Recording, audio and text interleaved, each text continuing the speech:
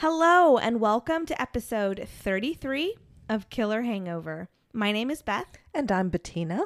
And this week we have some stories from Arizona. Arizona, beautiful Arizona.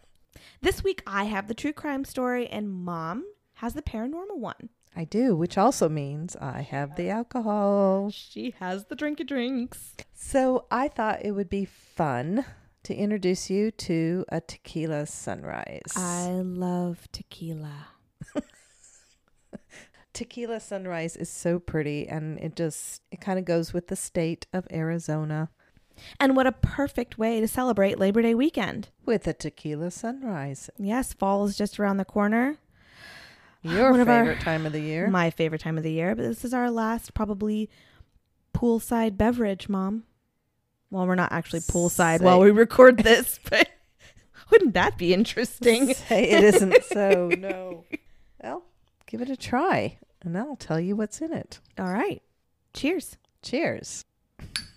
It's really pretty, though, before I drink it. It's pink on the bottom, and it literally looks like a sunrise. It's pink, and it goes to orange and then yellow. I know. It's really pretty, and I'm so impressed that I was able to actually that one time where you had the beer drink. It's like what was that? Oh, like yeah, half champagne and half beer. Guinness. And it definitely was just all brown. Oh, my gosh. Is that good? Another good drink. Oh, my gosh. What is in this? I taste pineapple. Maybe orange juice. It has 2 ounces of tequila. Oh. 4 ounces of orange juice. The only orange juice I had on hand, which we always have on hand, is the Simply orange juice with pineapple. So that's why you taste the pineapple. Of course you have that on hand from Mr. Margarita Captain Tommy. Oh. And then 1/4 ounce of grenadine. Ooh. And that's what makes the pretty red at the bottom. Yes. Oh, and then it also calls for orange slices and a cherry for the garnish. We do not garnish, happening. y'all. We drink. We're in for the tasting, not for the making it pretty. Yeah. So you fill the glass up with ice cubes. Okay. And then you put the splash of tequila, 2-ounce splash of tequila in. Not quite a splash. The 4 ounces of the orange juice, you can mix those, but then you add the grenadine. And since the grenadine is heavier, it will sink to the bottom. Wow, we're learning, having some scientific. Don't mix it okay. after that. That's what makes it so purty. The purty sunrise. So there you go. Well, it's incredibly tasty. It's very good. Very, very good. Might have to make you another one, huh? Yeah, probably here quickly. This is going to go down very quickly. All right, guys. You asked for it. Another very mysterious case. This case happened in 2001 and still has yet to be solved. Hold on to your butts. Oh, I love those unsolved ones.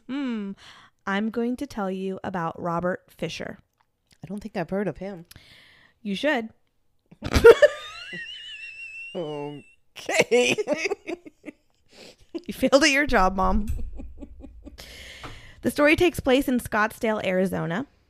It's a Tuesday morning, a little after 8:30, and Phil Rudd is sitting down with his cup of coffee watching TV when all of a sudden he's startled by the sound of a huge explosion. My watch just went off saying that I reached my stand goal, and I am very clearly sitting. Woohoo! Moving on. I was startled by my watch. He was startled by a huge explosion. He jolts outside as quickly as he can and runs down the street to where the sound had come from. There he finds a house completely engulfed by flames. There was a 20-foot-high fire spreading from the home to the surrounding homes, extending for a half-mile in all directions. 20 foot, wow. The fire department was out there within minutes tackling the flames.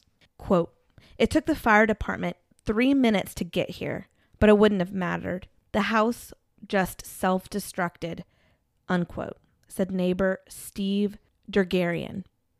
They found a natural gas line had been cut.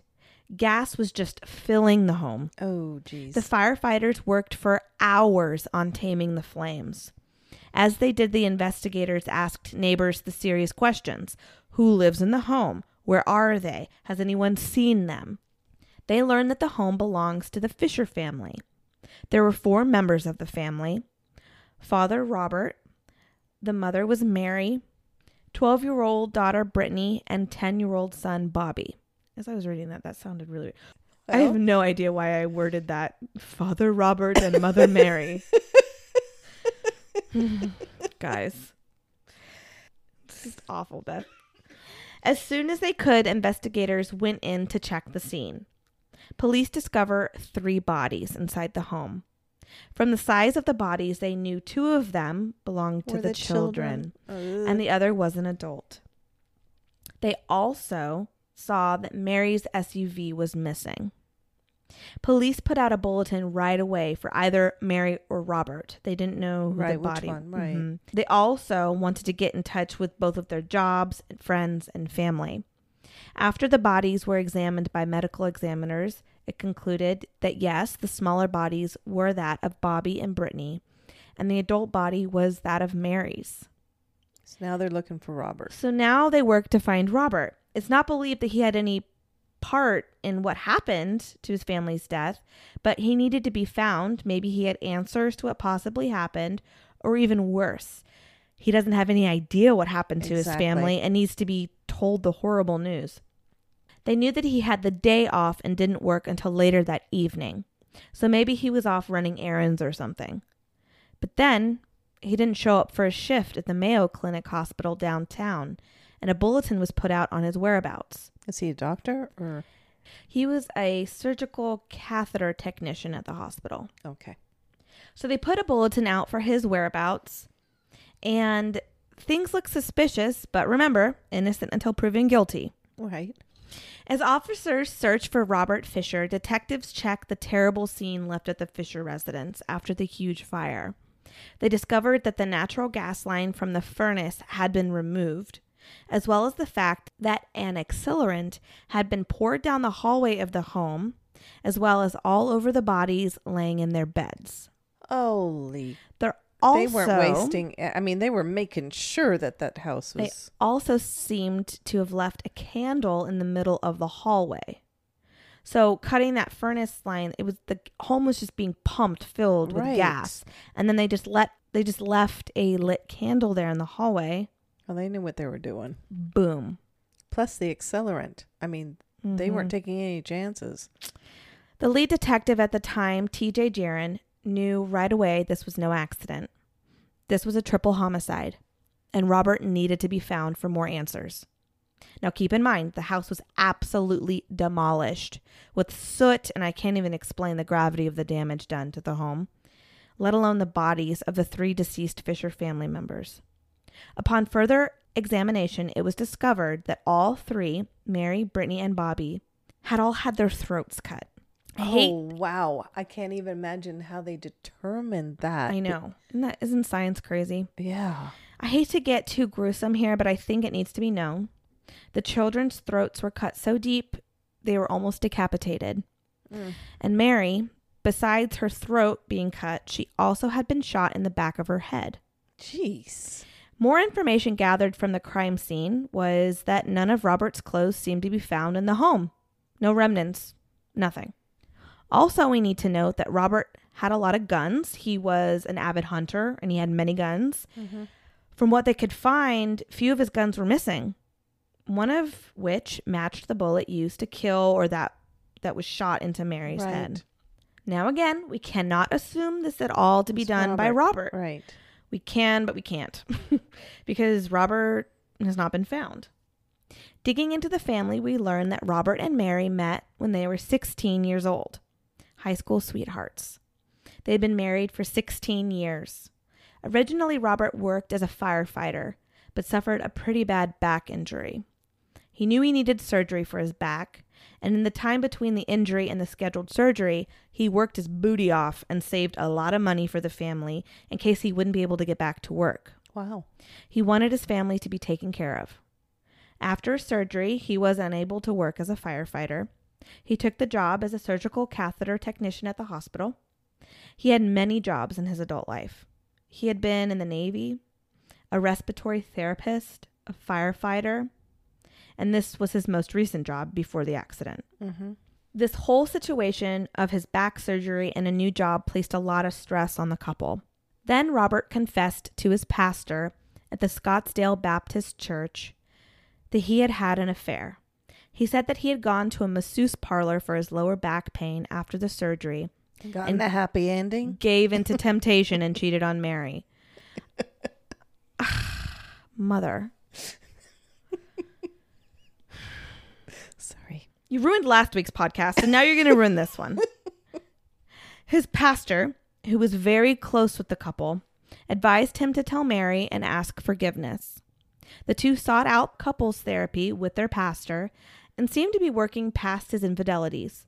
The pastor claimed to never see any red flags that something was very terribly wrong with the couple. But over time, the couple started to fight. Everyone that knew him knew that Robert was greatly affected by his parents' divorce, and he believed that divorce was never an answer. So I guess his father remarried when he was pretty young, and Robert had a terrible time dealing with his stepmom. So he never wanted that for his kids. He never wanted them to have to deal with a split family or anything. So that just was never an option. But fighting between the two started to become more and more frequent. Rumors say that Mary was pushing for a divorce. Other rumors say that Robert had admitted to another affair. Now, if you ask their family, it was normal fights, normal couple bickering. But if you were to ask neighbors, these fights were screaming matches. Yay. Mary could be heard screaming as Robert would pack things up, grab his dog, get in his truck, and disappear into the woods in northern Arizona for the weekend or just a few days. He would hike, camp, hunt, fish. He would just pack up everything and go. Excuse me. Where's the dog? With him. Oh, where is he now? Where's the dog right now? We'll see. So they would fight and he would run away. I mentioned the fighting because the evening before, so Monday night, neighbors heard the couple fighting. They heard Mary and Robert yelling. The day had been a normal Monday for the couple. It had been Robert's day off. He replaced all the insulation in the family's attic, had the oil changed in his truck, and had run errands around town. Doesn't sound like my kind of Monday. That sounds like a very busy day. Cramming a lot of stuff in the... This is his day off. He's got to get it all done. So that Monday evening, Brittany had an Honor Society award ceremony, and Bobby had a hunter safety class at their church. Each parent took a child to their event and then came home. Around 10 p.m., the fight started. Neighbors claimed to hear the fighting go on until about 10:30. These people all have their windows open? Oh, they're really screaming. Jeez. The last piece of timeline the police are absolutely sure about is that at 10:40, Robert is seen at a bank ATM about a half mile from the home, retrieving $280. Okay. What's also seen on the ATM surveillance video is Mary's white SUV 4Runner, the one that was missing from the time of the house fire investigation. And he has a truck. Mm-hmm. Okay. Robert Fisher is wanted. Bill Cooper, Mary's father, so Robert's father-in-law, stood as he's so positive in the case. It was just gut-wrenching to watch. He had such a positive outlook. He took a stance, like with all the media. You see all these microphones in front of this poor man's face, and he's just pleading with Robert. He really believes Robert ran away after the fight, and now because everyone was looking for him, he was scared. And he just kept saying, like, wherever you are, please, we love you. Just please come home. We don't know what's going on. We don't know for sure anything. We just want to hear from you. Please, Robert, come home. Just want to know you're okay, basically. Unfortunately, someone working the case did leak the information about the fact that the case had turned to a homicide to the press. So the police were just trying to keep it as we just want him to, we want to make sure he's okay. That's kind of what they were putting out there. But then someone leaked to the press that he was going to actually be wanted and that they believed that foul play had occurred. An accident, right? So then that leaked to the press, and then that was all over the news. So now he's really not going to come out of hiding. They really wanted him to come out of hiding and be like, I was up north camping. I had no idea what happened. But then when this got leaked, there's no way he's going to come out now. interviewing his family and friends, they also learn a bit about his personality. He was a very controlling guy. He was opinionated, very stubborn, very arrogant. He wanted things done very pleasant. He wanted things done a certain way. So the way that she sucked that down, guys. I'm not even halfway through my story. The way that Mary especially was killed seems very personal to me. That her throat was cut like her children's, yes, but then that being shot in the head. It's overkill. It's kind of like an FU shot.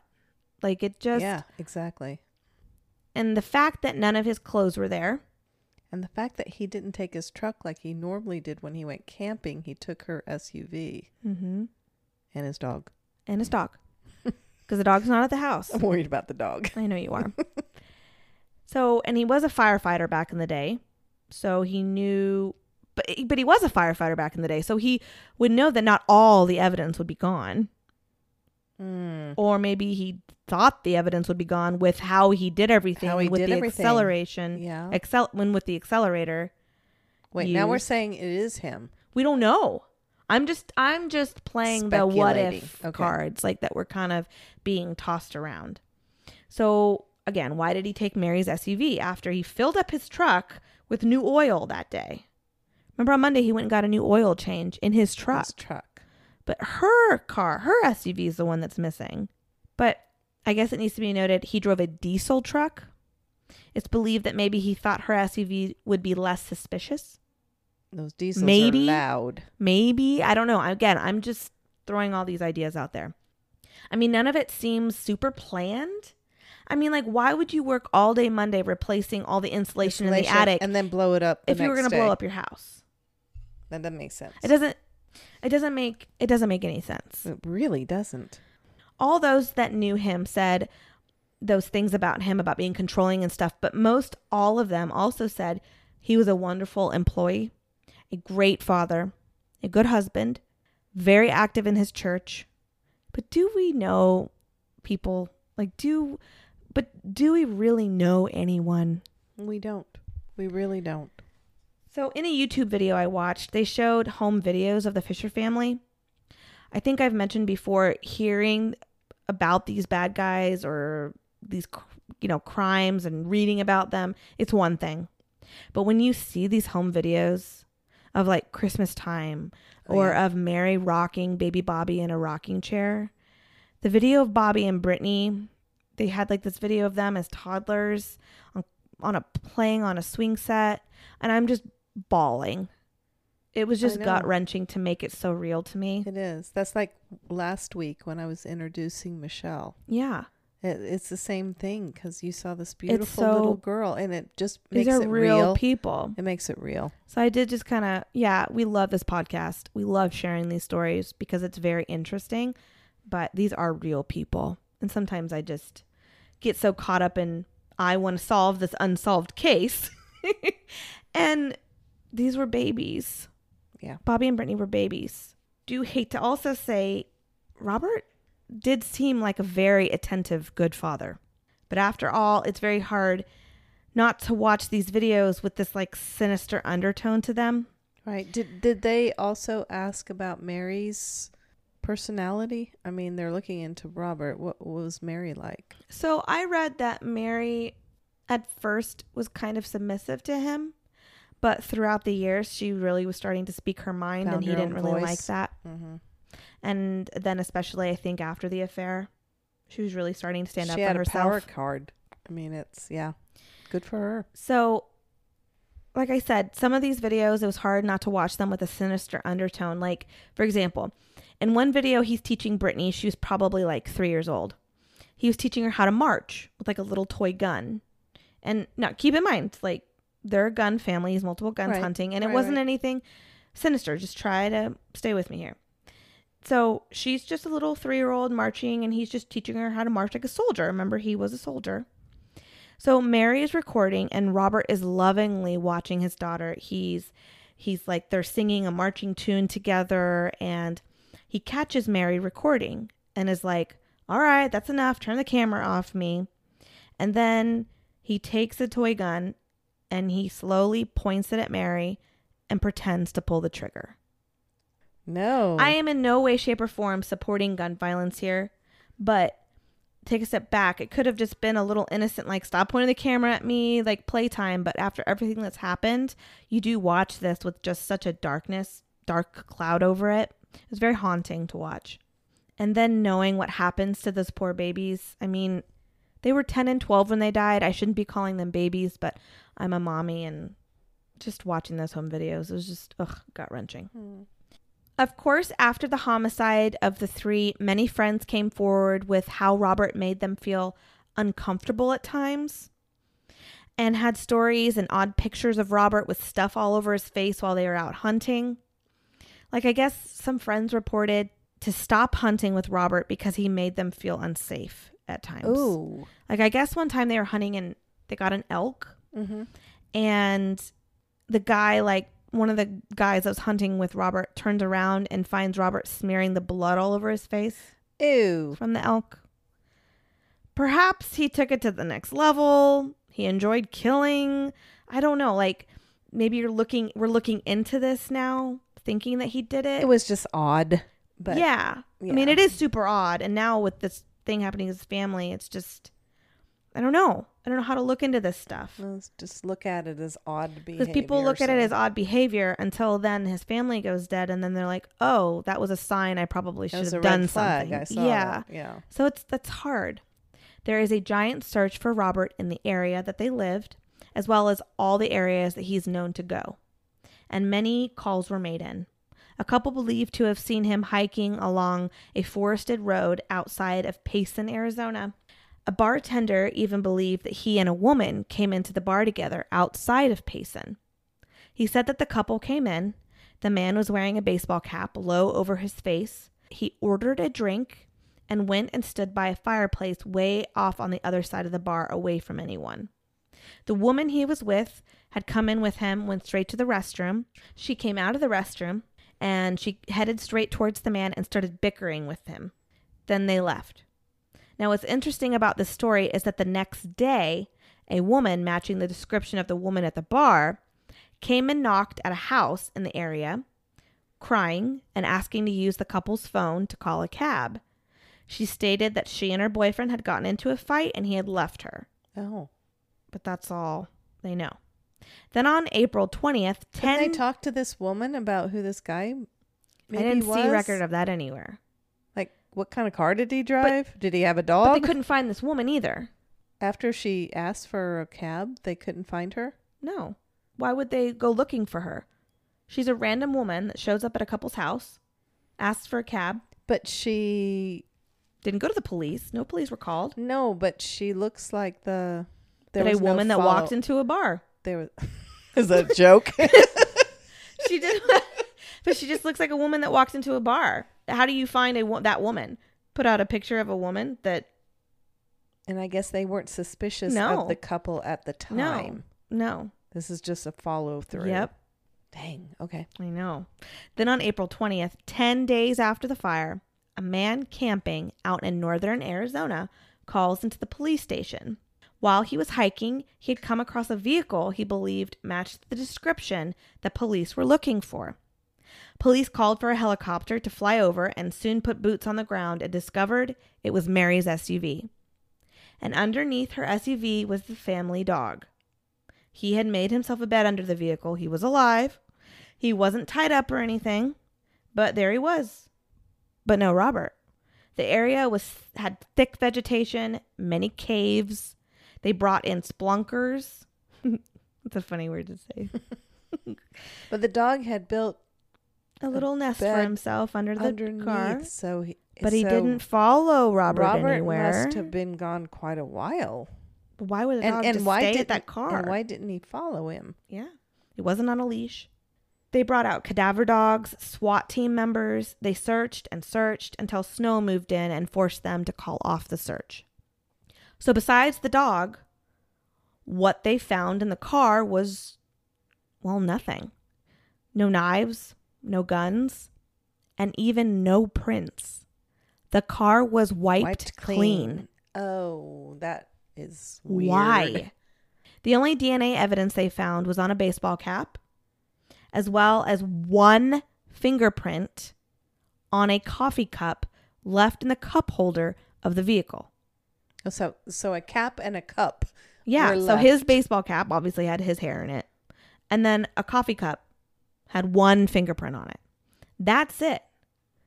There was also some human feces on the ground outside of the driver's side door. Gross. But other than that, it's like he had vanished in thin air.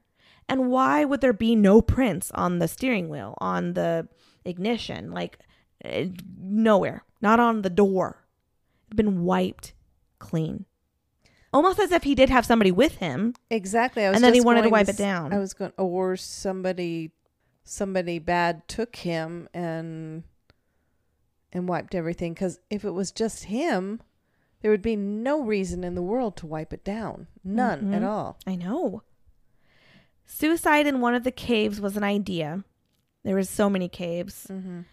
But they searched the caves and found nothing nearby. But these are, tons of caves and they go pretty deep. But nothing.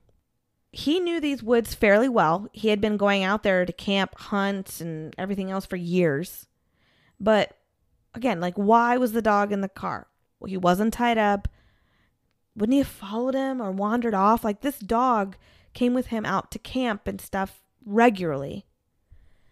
And people say that he loved that dog more than he loved anything else. I know I couldn't leave my dog and just walk away. He'd be following me every time So maybe he just couldn't bring himself to kill the dog. I mean, you can train a dog to stay, but eventually it will wander off. It's not just going to always stay. Well, especially if they see you going out into the woods and you're not coming back, they're going to try to trace you. Yeah. So maybe he really did go out and leave because of their fight. That's why he had the dog. Maybe he did pack up and leave. They had a fight and he just packed up and left. But again, he didn't take his truck. It's something he always did, though. But he didn't take his truck. And he got word of the news and he got scared. I mean, he only took out $280 from their account. And after that, the account wasn't even touched. That isn't much. Or if somebody else did the killing and grabbed him and the dog, I don't know why they'd grab the dog too, but grabbed him and his dog. $280 is not and very I read much money. in one place that was the maximum you could take out at that ATM. But you could go to other ATMs. And then that candle that he lit at the crime scene. So he cut the gas line, laid the accelerant, lit the candle. He would have had a good 10-hour head start on the police at that point. Because they were already dead. And so the gas would just be filling up the home. He left right away. He could have just left the car there, wiped his prints. I don't know. Again, why? Why? And then hitched a ride somewhere, or I don't know. Witnesses claim to have seen a man who looked like him hiking with a backpack up the road, possibly hitchhiking. So the idea of suicide too. No body, no bones, or even a scent from dogs was found. It is a large area of forest, but nothing. And to this day, nothing. Not even a rusted gun at this point. Jeez. Since then, there have been many reports of Robert Fisher lookalikes out there. One in Guatemala in 2009. I guess this family was taking photos, and there's some guy that was in the background of the picture. And after they took the picture, he came up and started harassing them, and he was saying, did you take a picture of me? Did you take a picture of me? I've killed before and I'm going to kill again. Oh, jeez. I don't know. Police have the photo. They've not released it, but also no arrest was made in that situation. Mm-hmm. So I don't know. It's a fun story, though. Yeah, it is. That's why we have this podcast. There are several of these kinds of stories out there. The closest they thought they were was some guy in White Rock, Canada. I mean, they were so sure they had him. The man looked just like him, had a scar on his lower back from his surgery, as well as was missing a bicuspid, which I guess Robert had a gold bicuspid. Mm-hmm. So the FBI called one of Fisher's old neighbors that had known him for years. Is this guy dead or the guy in Canada? I'm getting there. I'm telling the story. Okay. I'm telling the story. So The FBI calls one of his old neighbors that had known him for years. They recruited him to go to Canada and pretend that he was being booked so that he could get a better look at this guy. Okay. Yeah. And see if it was Robert or not. So he did. And he said that the guy came into the room, scanned the room like you know you do when you walk into a room, held his gaze for a while with a look of almost shock on his face, like, what the hell are you doing here? Mm-hmm. And was quickly escorted out by his lawyer. The old neighbor was so sure it was Robert. He said the way he talked, the way he walked, just absolutely everything. He even called his parents on the way home and was like, yeah, we got him. They got him. It's got to be it. But the police end up letting this man go. Can you guess why? DNA, I guess. It's not Robert. His fingerprints didn't match. Mm-hmm. Mm. And I guess the guy's mom came into and she's like, what the hell is going on? This is my son. He's Canadian. So the only way this case will ever get solved is from you, listeners. Here we go. We're going to solve a case, guys. I told you. Challenge is on. This man is still wanted. He has been on the FBI's 10 most wanted list since 2002. Holy smokes. There is an $100,000 reward for anyone that gives information that results in his arrest and conviction. Jeez. He has brown hair, blue eyes, stands at 6 foot tall. At the time of the murder, he would have been 190 pounds. He's of medium build. He had a very distinct walk because of the pain he had in his lower back for so long. He walks like very erect with his chest out, almost like someone is uncomfortable in a back brace. He would be 59 today. Okay. I will be posting pictures. So kind of like they did with John List's bust that they made. Remember how they kind of like age progressed it and what they guessed he would look like? That's what the FBI have done here. So I will post all the photos that they've released of different like hairstyles, balding, baseball cap, everything. They have it out there. I will post it all. So obviously his hair and his physique would obviously change over the years. Right. But even though these attributes can change, things like the fact that he enjoyed hunting and camping, he chewed chewing tobacco, also the fact that he was very controlling and arrogant, that's not going to change. Well, the hunting and stuff, you can pull that back, but I don't think he could, though. That's the thing. I don't think he could. He did it so that was his way of life. That was his passion, to be alone in the woods. So, like, the FBI honestly really think that he lives in a small community that, you know, just a bunch of, like, hunters or just like-minded people. Very like-minded people in a very small community that might not put two and two together. And he fits right into their community. Sure. Police urge, if you know anything or suspect anyone, to call the Arizona FBI at 602-279-5511 or the Scottsdale Police Department at 480-312-5000 or even your local police. And again, I'll post these numbers. A paranormal twist to this. Hey, not going to step on your toes, but a psychic was interviewed in this YouTube video I watched. Where is Robert Fisher? Now, this was recorded in 2011. Her name was Carrie Schubert. She used her empathy and connected to Robert. She saw a beach community, the Bahamas or Florida, a small community. She didn't feel like very heavy touristy area. She saw a house, but she's not sure where he worked or lived necessarily. She saw it was like a 2-story home. The wood was painted gray or like a blue-gray with a wraparound porch. She saw him in a kitchen with a woman named Terry with a 3 or 5-year-old son. Wow, that's pretty specific. Around November, so then like in this same vision, she sees then it's November time frame and she sees 3 big black guys like bouncers. There's a struggle. And then around November, January, she feels shortly after he took off from that woman. And then in 2012, then she kind of visualizes 2012 and sees he's with another woman. And then she sees he's apprehended. And she says he will get caught and apprehended and extradited to Arizona in January of 2013. She knew he was going to get caught. Guys, it's 2020. He's not been caught. She had specifics, and then she.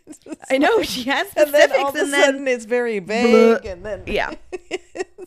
Oh yeah. So that is the story of Robert Fisher. That's really interesting, and I'm sorry I did not know anything about this. Yeah. Wow. Yeah. And they're still looking for him. That's just crazy. Guys, we're gonna solve a case. Together with our listeners, we have got this. Cheers to that. Now I shall drink. All right, I'm really excited to share this with you. I had no idea that this fort was even in existence until we had a listener tell us about it. Cool. Listener happens to be a friend of mine, but still, this has led into really fun paranormal. Guys, send us your stories, and we will cover your stories. We on will here use too. them, obviously. You don't have to be personal friends. We'll use your stories. No. This is about Fort Huachuca.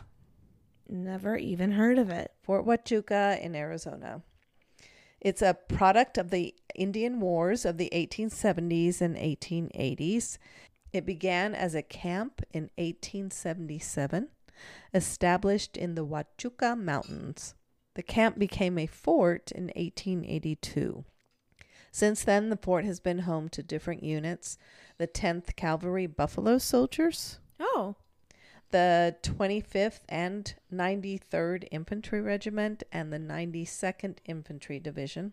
I said, oh, like I knew what I was talking about. Oh, the Buffalo Soldiers. Weren't they in Fort Riley? And Leavenworth. They Yeah. were the cavalry of black soldiers. They were That's made right. of all black soldiers that Okay. fought. I knew it was from a local area. Okay.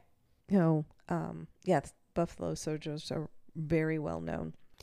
The headquarters of the U.S. Army Strategic Communications Command and the home of the U.S. Army Intelligence Center and School, which went through some other name changes, and today the Installation Management Command operates the post. Cool. Okay. Fort Huachuca is the major military installation in Arizona.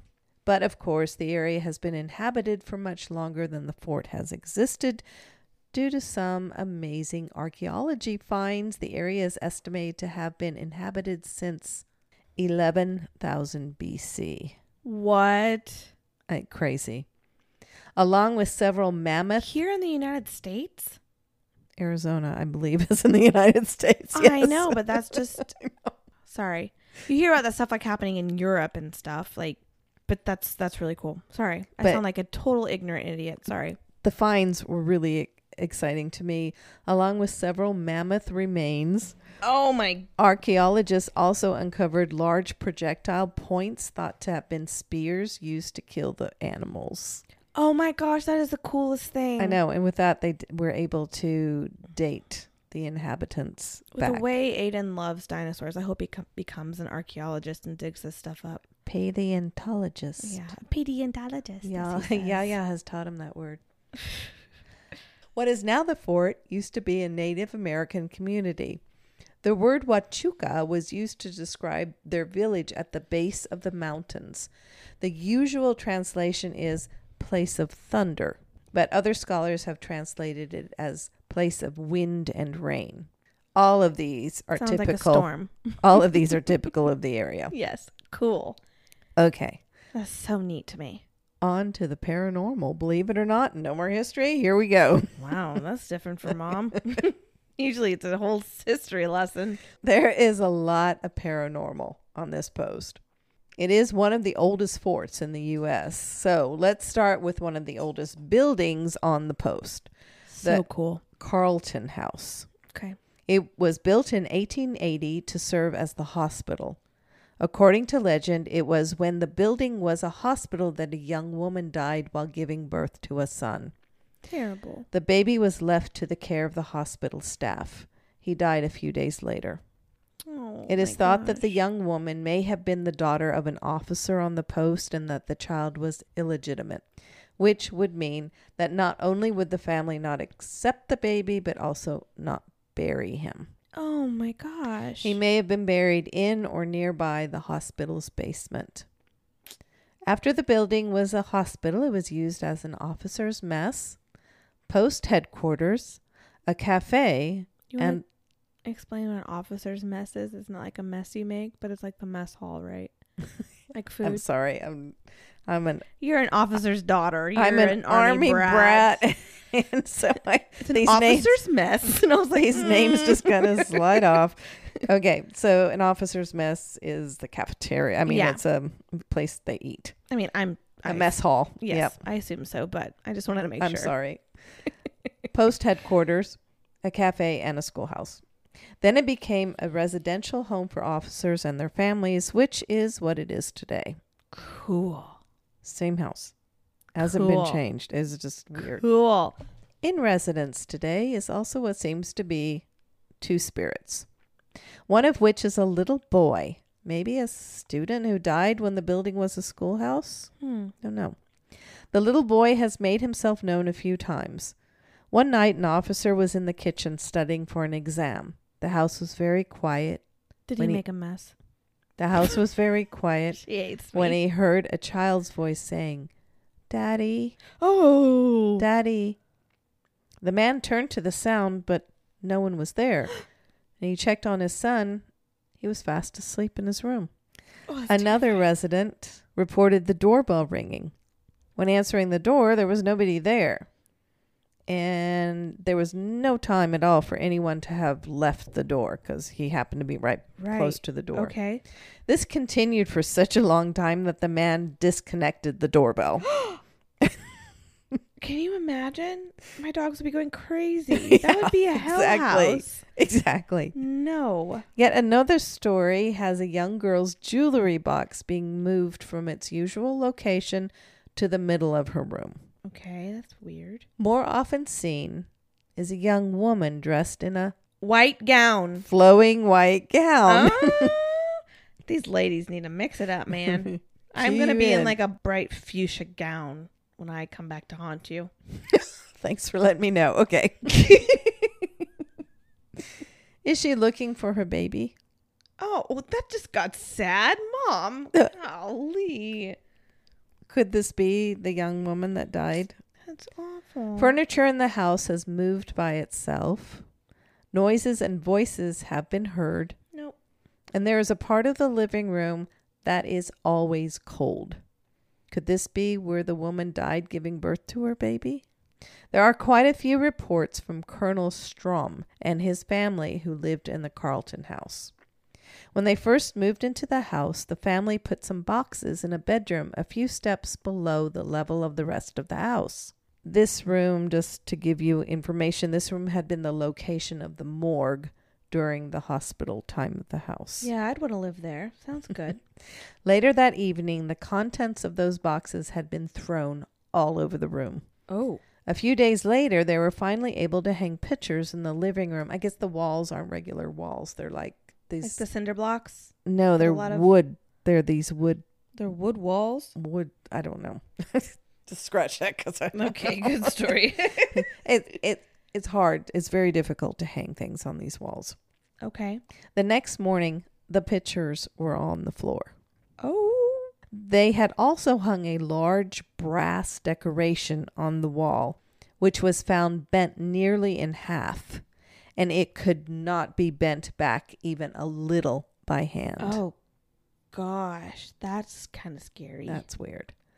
Joan Strom, the colonel's wife, must have been a very compassionate woman, I think, because not only did she give the spirit of the young girl a name, she named her Charlotte, but she also made the cold part of the living room into Charlotte's space. A resident followed. God, I love that. I know, she was just giving, I guess. She just welcomed it. Just kind of like, that's adorable. I love that. I don't know about adorable, but it's it was very kind. A resident following the Stroms put a rocking chair for Charlotte in the space. That's adorable. Which to this day is still in the house. It's still there? The rocking chair. Mom, that's adorable. In the space. She rolled her face at me. Mrs. Strom also reported that one night she saw a young woman at the end of the hallway. She thought it was her teenage daughter, but looking into her daughter's bedroom, found her tied asleep.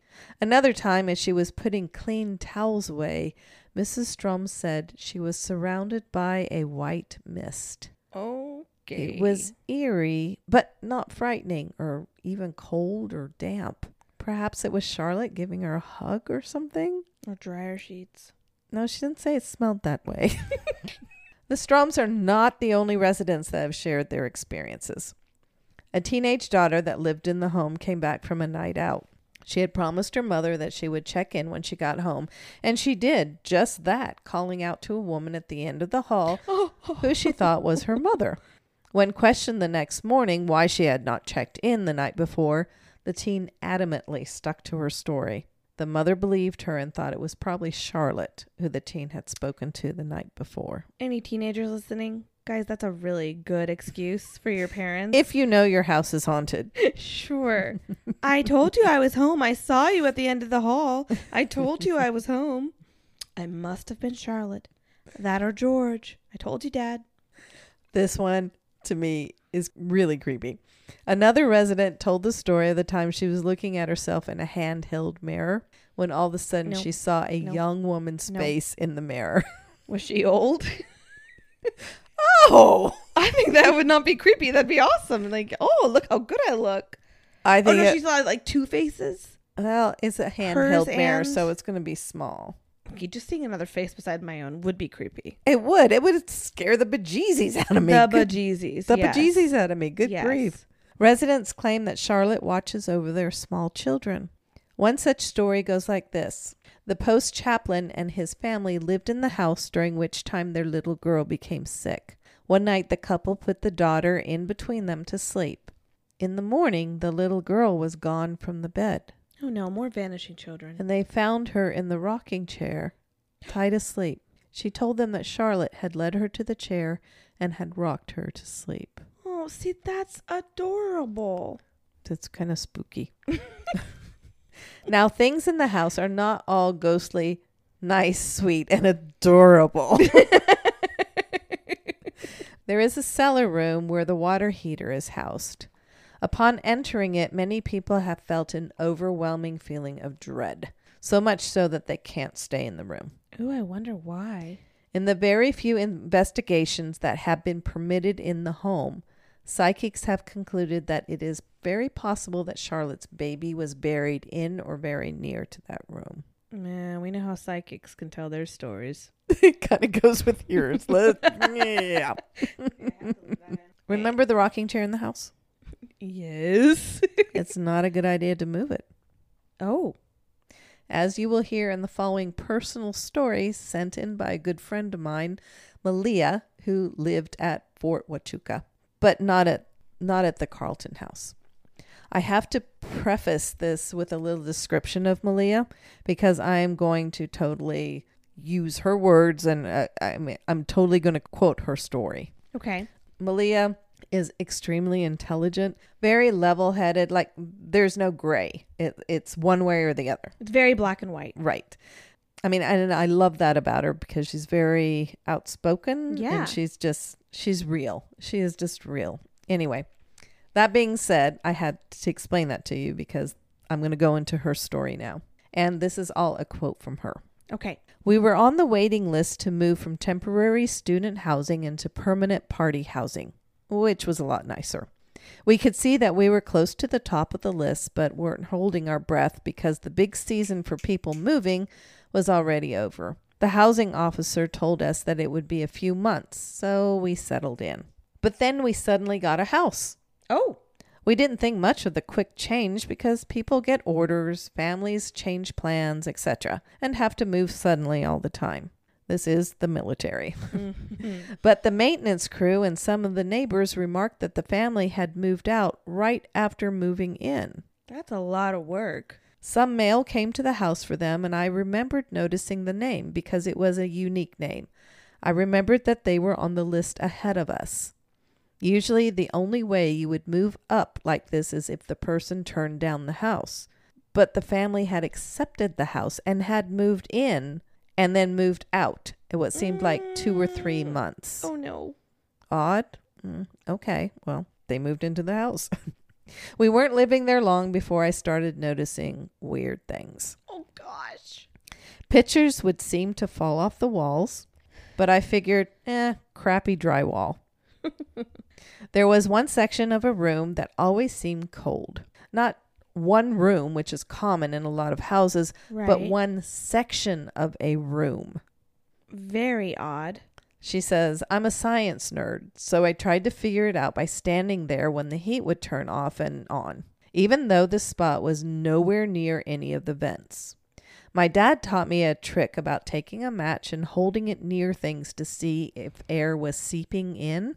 Okay. So I did that along the cracks of the wall, and I can just see her doing this. I tried multiple things, but nothing could explain why this particular spot in this room would be cold. So odd.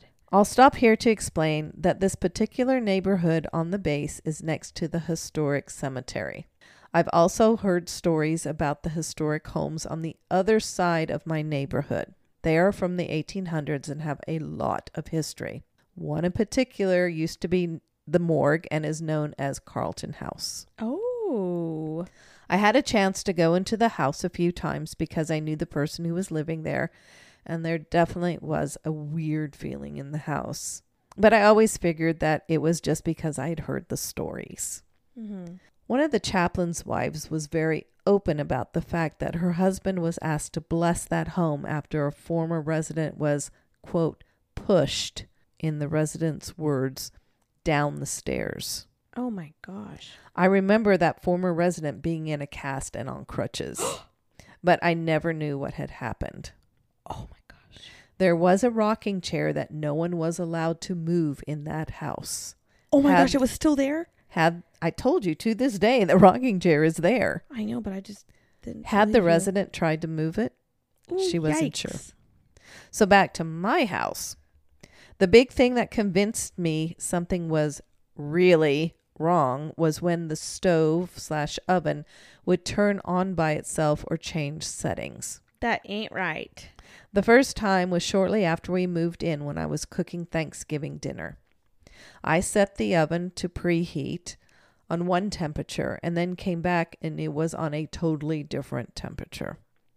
I figured maybe one of the kids had moved it or my husband had bumped it or even I had mistakenly thought I set it. But I cook a lot and that just seemed like a weird thing for me to do.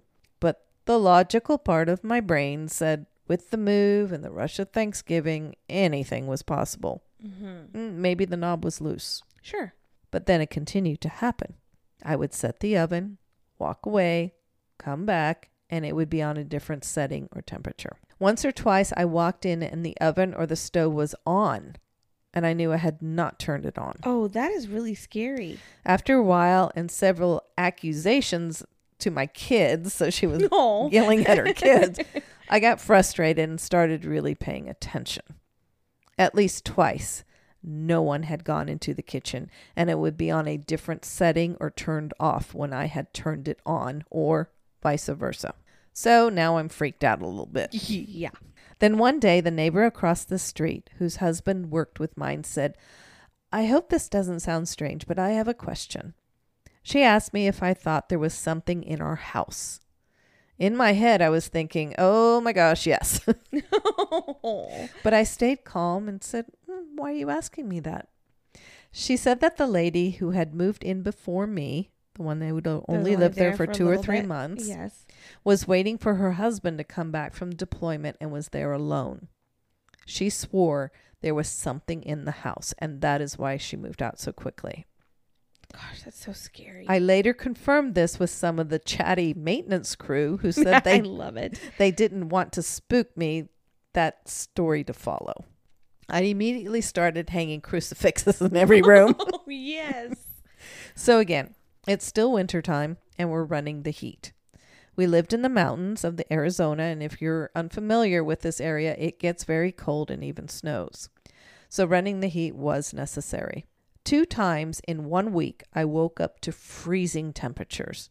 I would go downstairs and the air conditioner was on instead of the heat. Oh my gosh. Of course, I wondered if it was my kids, and they insisted it wasn't. 2 of my kids weren't even tall enough to reach it and wouldn't have known what to do. My husband was out of town.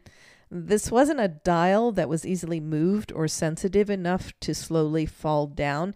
It was an actual switch that had to be flipped from heat to off, then cold. Left to right, not up and down, where it could have slipped. She's very logical. It happened again while we were out one day. That was when I decided to call maintenance. I didn't give them my suspicions about a ghost, but as I started explaining it, they kept looking at each other. Oh my gosh. They couldn't explain how it could have happened, and again suggested the kids. When I told them that it happened when we weren't home, they got really quiet. It was at that point that I said, "Oh, come on, just tell the truth. Did the lady who lived here before me move out because she thought the house was haunted?" They seemed to be relieved that they could come out and say that was exactly what had happened. Oh my gosh. After this, I got holy water. She went all out. And blessed chalk, etc. I was really nervous to mention it to my priest, but as soon as I said where I lived, the people in the office responded, "Oh yeah, we hear that problem all the time from that neighborhood." Oh my gosh. After a while, things calmed down a bit. But for the rest of our time there, things would fall off the counters that were nowhere near the edge. I would hear children laughing and talking in the middle of the night. Of course, I checked, and it was not my kids or the neighbors. It literally sounded like they were in the walls. Oh. That there was nothing on the other side of the wall that it could have been. That's really creepy. That. I felt something sit on the bed several times when I was wide awake just watching TV. So it wasn't like I was asleep and, it was some kind of sleep confusion. Oh my gosh. At some point, I got the idea that whatever this was wasn't trying to hurt me, but maybe just wanted to be there. Mm-hmm. Because we were so close to the cemetery, I felt that the least I could do was try to make peace with it. I also got the impression that it was a kid. I don't know why. I just felt like it was a child. No. So when the activity got a bit much, I would say, "Okay, that's enough now." As if I was talking to one of my own kids. It would calm down a bit for a few days. And that was all right with me. Oh my gosh, I love it. Because 2 of my 4 kids were really young at the time, I didn't mention it to them. I didn't need to scare them to go to sleep, especially with my husband being deployed. Of course. Years later, I mentioned it to them, and they all swore they thought something was in the house too. How crazy. They started telling me stories of the problems they were having. One said someone was always whispering to her in her room. Oh no. Another one kept complaining about stuff being knocked down off the shelf, no matter how many times they put it up there. And the other 2 kept saying that they heard children laughing and giggling. They heard children too. We all agreed that it seemed like a child. And they said that they understood why now every house after that I've insisted on holy water crucifixes and blessings. I love it. Yes. My husband insists he didn't notice any of this stuff. But when pressed, he'll say that he saw things but explained them away. He wasn't home as much as we were because of deployments. Maybe whatever it was didn't want to upset him. Oh. Don't know. That makes sense if it was a child. Yeah. We didn't have any issues at any other homes, so luckily it didn't follow us, whatever it was. Oh, that's good. Malaya, thank you very much for sending that in. It was great. Oh my gosh, I loved that. It was great. Yeah. That was fantastic. She was a little nervous about sharing it, and I'm like, "Oh gosh, Why? come on. That I believe is this. So cool. I believe this stuff too. So just send it my way." What an experience though. Thank goodness it wasn't anything darker than that. No. But that's really cool. Yeah. It was so much fun. I was so excited to share this with you. Thank you so much, Malia. I loved that. Guys, if you have stories of your own, email them to us at killerhangoverpodcast@gmail.com. We would love to do this again. And if you don't feel comfortable with us using your name, that's fine too. That's absolutely fine too. We always ask before we use your stories. So, don't feel like we're going to disclose who you are if you do want to keep it. And if you've been anywhere, even if you don't want to post your story, you just want to post pictures or send them to us, send them to us. If you just want to like, hey, oh my gosh, I went to the Crescent, I have to share this. I don't want you to share it on the podcast, but I want to share this picture with you. I want to see it. Yeah, me too. Email it to us or message us on our social media. You can find us on Facebook and Instagram. We are also on Patreon. There are 2 full episodes out there extra, and you get episodes on Saturday instead of Monday. Yep. Awesome, and pretty soon, sometime down the road, we're going to have some swag. I'm pretty sure. We're working on it. We are definitely working on that. Hey, how about some masks with Killer Hangover If podcast we have to wear on them? masks, you might as well sponsor Killer Hangover podcasts. Next week, we'll be covering stories from Pennsylvania. Oh, yeah. I got the true crime, don't I? Yes. I got some spooky oogies for you. Well, this was another great podcast, Mom. It was. I was really excited about that story this. was so cool. I was really excited. Oh. That was awesome. Thank you guys for joining us. All right, Mom. This was fun. It was. Cheers, Mama. Cheers. Love you, kid.